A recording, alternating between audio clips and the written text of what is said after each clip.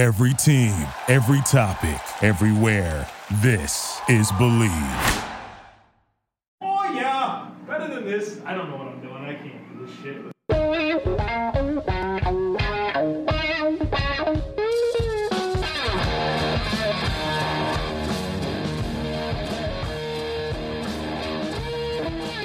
What's better than this? Guys being dudes here on the Draft Dudes podcast, presented by Locked On. It's Joe Marino and Kyle Krabs from the Draft Network, and we are your hosts here on this Monday edition of the show. I say hosts somewhat lightly because Kyle is my guest today on the Draft Dudes podcast because he recently put out his edge rankings for the 2019 NFL Draft, and I've got questions. I know you've got questions, and so we're going to put Kyle on the hot seat and get into these rankings. Kyle, welcome. This is weird. I don't know how I feel about it. Being a guest on my own show. Well, I reminded the people that I was a Draft Dudes alumni on that Twitch stream. Yeah, that's true. Yeah. So now I get to be a Draft Dudes alumni? Yeah, exactly. So pleased to be greeted by special guest Kyle Krabs. Kyle Krabs works for the Draft Network. He's a senior NFL draft analyst. He's also the managing editor for the Dolphins Wire and the host of the Fin It to Win It podcast. We are pleased to have you on the show today, Kyle. It's a big year for edge rushers, and you've recently ranked the top 10. And when you look over these rankings right there at the top, I think that's where the conversation starts because everybody is thinking Nick Bosa, edge one, but not Kyle Krabs, not on your rankings. Brian Burns is the number one edge rusher on your board. Kyle, tell us why you have Burns over Bosa. Well, listen, before everybody clutches their pearls and hides their babies and grabs their pitchforks and torches, Nick's a top 3 player in the class. Okay, so let's get that out of the way. There's no disrespect here being done to Nick Bosa, really, honestly. Brian Burns, for me, player that I think has a more dynamic pass rush skill set at his disposal. Nick is more of a power player, not quite maybe to the same degree as Joey was coming out of Ohio State. But Brian is more explosive, more twitchy, more bendy, more versatile, more, I don't want to say cerebral because Nick's pretty solid in that area too. More versatile with his pass rush counters. He can beat you in more ways, in my opinion, as an offensive tackle than what Nick Bosa can. Brian can also play out in space. He's got a little bit of diversity to his game in that regard as well. And he wasn't bad against the run. He wasn't Nick Bosa playing down in the B gap and stuffing things up. They're different style of players, but if Brian has outside leverage, I thought he did really well in that area, playing at 228 pounds. Then he shows up at the combine and he's 249. And he runs 4.53 in the 40 with a mid 1.5 in the 10-yard split. Had explosive numbers, ran 7.01 in the 3-cone drill. The dude added 20 pounds and sustained all of this explosiveness and change of direction skill and flexibility. And those things added together give him a very, very favorable projection to the next level. And for me, seeing how developed he is as a pass rusher, how potent he is as a pass rusher, it was just enough. They're both in that top 10 overall grade, but it was just enough for Burns when he backed up and solidified his standing with the combine testing to kind of break a tie between those two guys coming in. So Kyle, let me ask you this when it comes to this sorting out Burns and Bosa. One thing that's different about your work compared to what an NFL team might do is that you're scouting for all the teams and in a vacuum, whereas a team is scouting for their defense. And so if you were a true 4-3 team like the San Francisco 49ers, would you have Bosa ahead of Burns on your board? Or as if you were maybe a team like the Green Bay Packers with Mike Pettin in a 3-4 scheme? Is it scheme specific, or do you think, regardless, there's a better prospect in Burns than Bosa? I think Brian's probably a little more scheme specific than what Nick would be. But at the same time, if your system can't fit a pass rusher like Brian Burns, you got to look yourself in the mirror and ask yourself what kind of system you're running. He's very, very good in that capacity.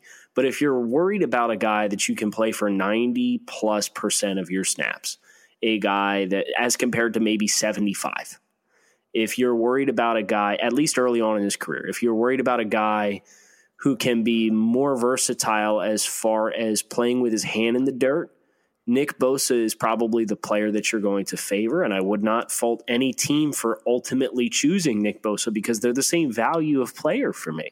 They're both top 10 values. It really comes down to what are your specific needs at that edge position, and does that sway the pendulum one way or the other? For me personally, operating on the outside looking in a vacuum, I'm going to covet the guy who's more of a potent pass rusher, Brian Burns. So at number 1, we have Brian Burns from Florida State. Number 2, Nick Bosa from Ohio State. Let's flip gears here to number 3 and 4 on this board. You have Clelin Ferrell, the edge from Clemson, at 3, and Josh Allen, the edge from Kentucky, at 4. Maybe that's surprising for some people where, Allen had the great season for Kentucky this past year, millions of sacks, it seems like. But at the same time, Ferrell had a good season, but for whatever reason, I think that most people would expect to load up in edge rankings and see Allen as maybe the second highest rated edge, but you have him 4th and you have Ferrell ahead of him. So maybe let us know what you're seeing in Ferrell that puts him ahead of Allen and what you like about Allen as well. Sure. So before everybody clutches their pearls and hides their babies and grabs their pitchforks and torches, all 4 of these guys are in the top 12 in my overall big board right now. Wow. Okay.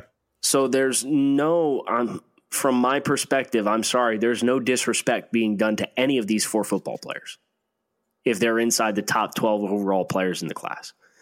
For me, the tiebreaker, I specified a little bit in the article in the pre-rankings blurb that I had listed.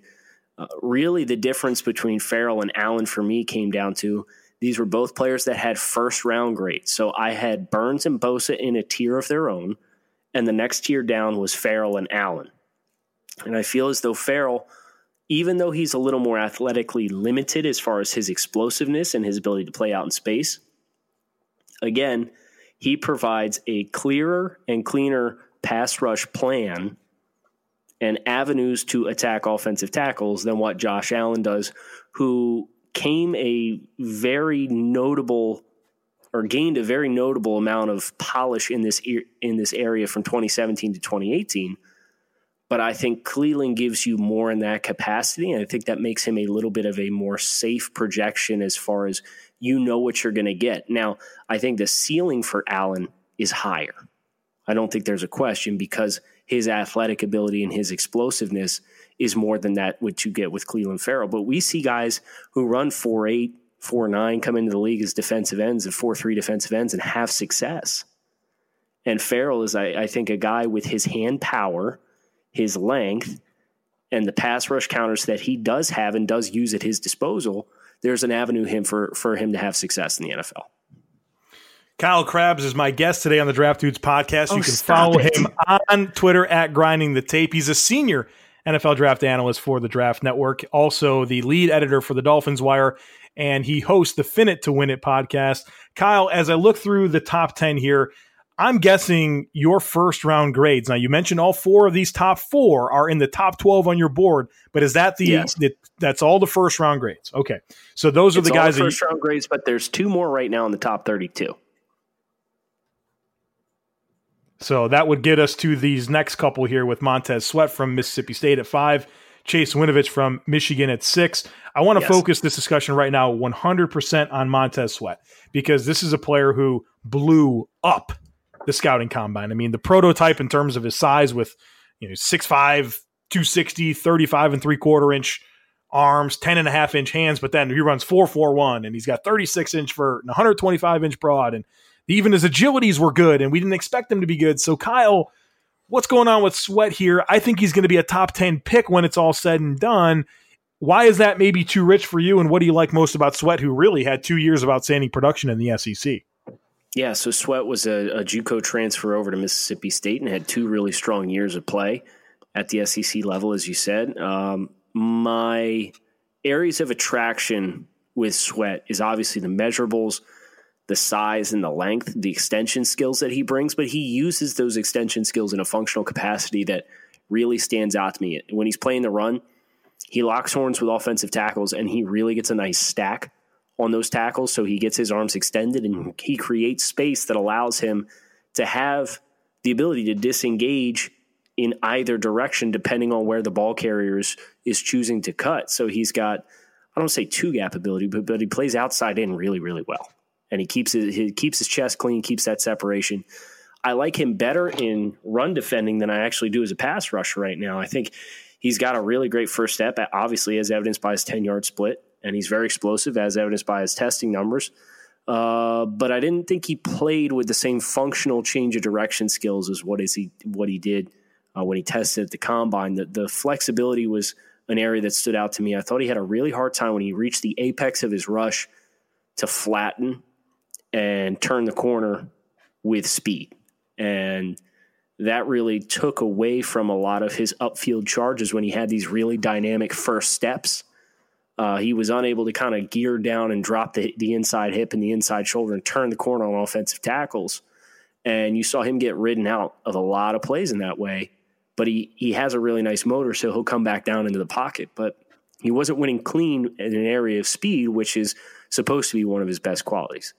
So there's a little bit of a dilemma there with Sweat, knowing that you're getting a sound run defender, you're getting an explosive player with long arms that checks all those boxes that you really like, but he's not quite there yet as a pass rusher as far as his counters. He's more linear with his explosiveness right now as far as his functional athleticism on the field. If he reaches his ceiling at the next level, what type of player are we talking about? A perennial 10-sack-a-year guy? I mean, is that type of ceiling he has? Because I think he's going in the top 10. And so I think there's probably – I disagree with you. Yeah, I mean, you look at the Giants, Lions, Bills, even Jaguars. I mean, somewhere in that range, he's going to come off the board. And if I'm taking a player that high, I want to know, hey, I'm getting a guy that other teams are scared to play against, that affect game plans. It's going to create consistent pressure. I don't know if I hear you saying that he's going to be that guy. Well, I don't think he is in that stratosphere of a player because he'd be higher than the fifth edge on the rankings. Yeah, I think he's a really solid starter. I think he has athletic upside and room to grow a little bit as far as diminishing those pass rush angles early instead of just trying to be when he tries to just test you with speed, he's not successful. I thought his best pass rush counters were when he did push-pull, which again is when he locks you up and extends his arms, or his power rushes. So he needs to really work on the finesse areas of his game. If he does, great. We're talking 8 to 12 sacks a year. But in the meantime, I'm more relying on him to be gap penetration guy. You're trying to work him straight up the field. You're going to know he's going to set a really solid edge for you, and maybe you try and run stuff crossing and across offensive tackles' faces and amplify some of his linear explosiveness as a way to kind of confuse protection schemes and make things easier for him until he does get up to speed with some of his finesse stuff. Moving on to Chase Winovich, the edge rusher from Michigan, a player that, man, I did him recently, and I really liked what I saw. I mean, I think, it's easy to just fall in love with how competitive he is and how crazy his motor is, but there's a lot of technique behind what this man does. So, Kyle, tell us about the player with the best hair in the class, Chase Winovich. No question. So, Winovich, I have to revise my summary for him as a player a little bit. I had listed him as a great example of an overachiever. Didn't think he was athletic as what he tested as. You just knew he was a guy that played with his hair on fire, right? And he's flying all over the field, and he's just out hustling guys. But he did strike me before the combine as a guy who maybe wasn't an elite athlete, but he was highly polished as a defender and showed a great understanding of the game and protections and reading blocks and feeling blocks when he's engaged with pass blockers or run blockers and executing as necessary with his hand counters to disengage from those blocks and get into pursuit of the football. I thought he was a fairly safe projection as far as he plays the game in a technical capacity that allows you to project him very cleanly to the next level. You know what you're going to get to a certain degree with Winovich, where he's not the most potent, like he's not a Josh Allen type ceiling player. He's not a Brian Burns type pass rusher, but the motor is so hot when he's on the field. You better account for him, and you better not try and block him with cheapies like tight ends and running backs, because he will smack those guys right in the face. He's going to kill them. You said cheapies. Yeah. I like that term. I like that cheapies. term. Yeah, don't give them cheapies. Don't give them cheapies. All right. So now you said all 6 of those players are on the top 32 on your big board. Yeah, so as of right now, I've done 260 players out of 300 on the board. And I have the first 4 are in the top 12. And then I have Montez Sweat at 23 and Winovich at 25. Okay. So reasonable players in your view, a way you're valuing and stacking these players to be a first-round pick. It's interesting. I gave Winovich – I did a 7-round mock draft for the Chiefs, just put it on Twitter using the mock draft machine on draftnetwork.com. I gave them Winovich. 29? I did. And that's because I feel like the well runs up. I really do. I feel like if the Chiefs who need – I mean, come on now. They need a pass rusher in a big way. Saying goodbye to Dee Ford and Justin Houston. Who's going to rush off the edge there? Not Breeland Speaks. Right. So I thought it was like, I better do this now or else I'm going to get in trouble. And what's interesting about Winovich, I think maybe some people might say 3-4 stand-up guy. I want him playing forward. I didn't like him in his space reps. Did you see the same thing? Yeah, I really liked him when he's able to – when you give him the chance to reset the line of scrimmage. I think that's where he's really good. I don't think he's got the hips necessarily to play – out in space and be dynamic to kind of open his hips into the boundary when you test him with speed outside. But if you put his hand in the dirt and he has the opportunity to feel blocks, again, that's where I thought he did really well, was feeling blocks with his hands and then anticipating the flow of the play. So if you put him outside and you ask him to stand up and you extend and prolong that time before he's able to get his hands on guys, I think you're taking away from one of the things that he does really well. Kyle, Charles Omenihu from Texas at number 7. Feel like this is one of those Patriots type players, the Trey Flowers mold, the player that you know that all the Belichick disciples throughout the NFL are going to love. What do you like about Omenihu, and what type of ceiling do you think he has? Yeah, this is the drop-off right here. Omenihu for me right now, again, I've done 260 to 300, is sitting 47 so on the board. So there's a pretty significant drop here. Yeah. He's a solid player. And as you said, that Patriots mold, the Lions now play this type of mold. You could see him in Houston as a potential kind of hybrid moving up and down the line of scrimmage. Bill O'Brien's there. The Miami Dolphins in the second round, if he's there at 48, I believe the Dolphins pick. That's a home run selection for them as far as the prototype that they're looking for is now cut from this same exact cloth. So he's going to have suitors. I think he'll be top 50, top 60 pick is pretty safe as far as a projection for Omenihu, in my opinion. I like Charles. I don't think he's very good when he has to turn the corner on guys. He is a guy that wins by reducing angles with his hands and his power and his extension, much like we talked about what Montez Sweat did, but Omenihu's just not an explosive, dynamic athlete, and he's heavier than Montez Sweat. So it's interesting. Those two guys are built very differently, and they have very different athletic profiles, but they win in the same way. And I think that's why Sweat has such an attraction to a lot of teams, is that with the heavy hands and the extension skills that he has, he's going to reset the line of scrimmage. That offensive lineman's going to be a half yard, a full yard back further than where the rest of the offensive line started.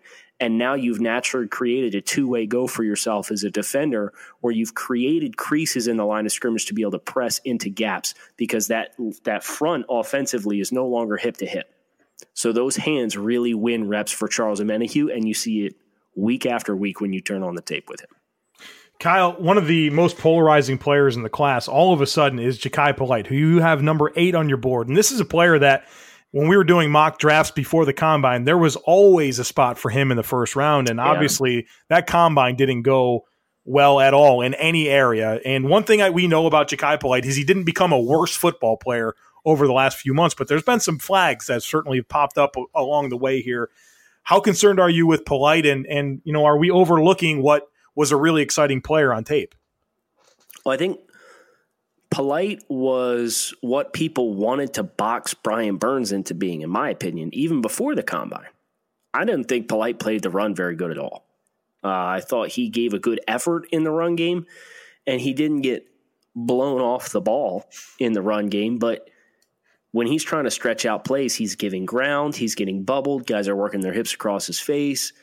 He wasn't super stout in that capacity, and I didn't think he won with a lot of extension skills in those areas. So those kinds of things were things that always kind of had me. Polite was like edge 5, edge 6, and then the combine happens and you go back and you look at the tape, and I didn't really change all that much, but like Omenihu measured in really well and had fair testing, and he's in the same bucket as Jachai Polite, and Jachai came in heavy and tested like trash.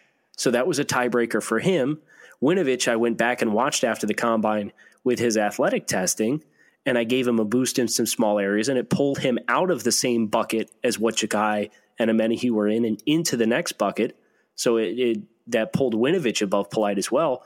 So I didn't really change all that much with Polite. Yes, there's red flags, but as you said, he didn't become any worse as a football player. So the sliding and rearranging on the board was more about how Winovich and Omenihu helped themselves, and Polite kind of stayed stagnant or added questions. But you can't go back to the tape and watch his tape and say that he's not flexible and he's not explosive, because he definitely is. But I don't think he's a consistent 3-down player right now. And then you add the red flags on top of that and the poor resume as far as the production, or maybe not necessarily production, but the starting experience relative to some of these other guys and the athletic testing. And that's how he's ended up down here as a solid 2nd-round grade for me. But the 8th overall edge defender, he's sitting for me 53 on the board right now. Yeah. And the thing for me with Polite is what everything that we learned after the season about him, it kind of the stuff that I was kind of overlooking, giving him the benefit of the doubt on, mainly that he was a kind of a part-time player, and then he just kind of had a slender build. You just didn't see much development in terms of his physical composition, which you would expect for a player that's been in an SEC weight program for 3-4 years. So it kind of gave more life to some of those concerns. But I mean, he's explosive. He's flexible on tape. He's really exciting as a pass rusher. We just, it's going to be on him, right? How well does he develop and put everything together? We close up the top 10 here with a couple of guys from TCU, Ben Banogu and LJ Collier, very different players. But in your top 10, Kyle, talk to us about these Horned Frogs and maybe a couple of the players that just missed. Yeah, Banogu surprised me. He was a player you were on last summer, Joe. I liked him. You're like, hey, this guy's got, really nice athletic upside. He's really raw. Well, the bad news is he didn't get any more technically refined this past year at TCU. He's still raw as hell. Yeah. But you watch Ohio State and you watch some of these games, you watch Oklahoma, and he's still really disruptive. Despite the fact that he's not finishing, I think that was his biggest issue. He's executing team defense, executing his primary responsibility. He's finding the football. He's attacking the football. But they never really gave him free reign to be aggressive, it felt like. And I think that really pulled a lot off his plate as far as finishing plays. And that emphasis on team defense and gap control and those sorts of things really kind of removed reps for him and opportunities to add polish and pass rush counters that are translatable to the next level. He missed a lot of those reps at the college level. It was like, okay, here's your role. Go do your job. And he did it fine. But you see the athletic testing that it brings, it says, holy cow, this is what we expected Jachai Polite was going to be, right? In your best case scenario, if Polite comes in and he plays to his testing, he tests and measures like Ben Banogu. Yeah, exactly. Yep. And it was an eye-opener. So I have 3rd-round grades on both these TCU kids, Banogu and Collier. The ceiling for Banogu is just tremendous, and this feels like the right range in which you can take a risk on a guy that is such an impressive athletic player and has so much room to grow and did show mental discipline to play the team defense to the execution and the responsibilities that he was given. LJ Collier is another ascending player. He's a first-year starter this year at TCU. Heavy-handed dude. He's kind of the same mold as Charles Omenihu, where those same types of teams are really going to like him. I know the Dolphins have him in for one of their 30 visits before the draft, and would not surprise me at all, even at 48. depending on if Amenahu's there, if they prefer Collier, like to see Collier go in that top 50 range, just because heavy hands, and he is very, very good at attacking offensive linemen with his hands and walking those guys down. And he's got just enough burst in his game when he wants to really get up the field. My comp for him is Mario Edwards, who got drafted by the Raiders, I believe the 3rd round. No, he was early second round pick. Believe it or not, second round pick. Yes, yeah. That's right. Yeah. Doesn't really know what he's doing at pass rusher yet, but he has the kind of traits that are going to draw eyeballs, and it's going to get him overdrafted, even if it shouldn't. As far as guys that missed, the one, I'll give you 2. The one that stands out to me is Christian Miller from Alabama. He's my 11th rated edge defender. He's a guy who also has a 3rd round grade. He didn't get to start a whole lot at Alabama, and much like Collier is like a 1-year starter, like it left him a little rough around the edges. He's a little bit more of what people on the internet like to see out of their edge guys that are super bendy and explosive on their first step and can really turn the corner on guys. Collier's not that type of guy. He's more of a power guy.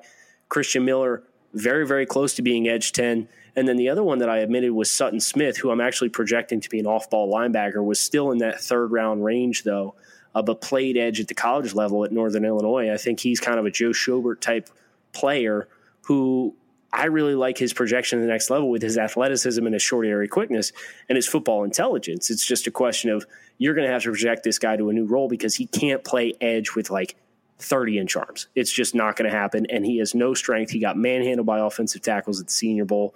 So it's not going to lend itself very favorably to a projection to the next level. We hope you guys enjoyed, unless you have anything else. No, I was going to let you go ahead. You can do the close. Thanks for being a wonderful guest, Kyle. Thanks, Joe. I got my air conditioner going on over here, so I'm trying to roll and spare the people from listening to the hum as I wrap the show. Hope you guys enjoyed Joe interviewing me on my own show.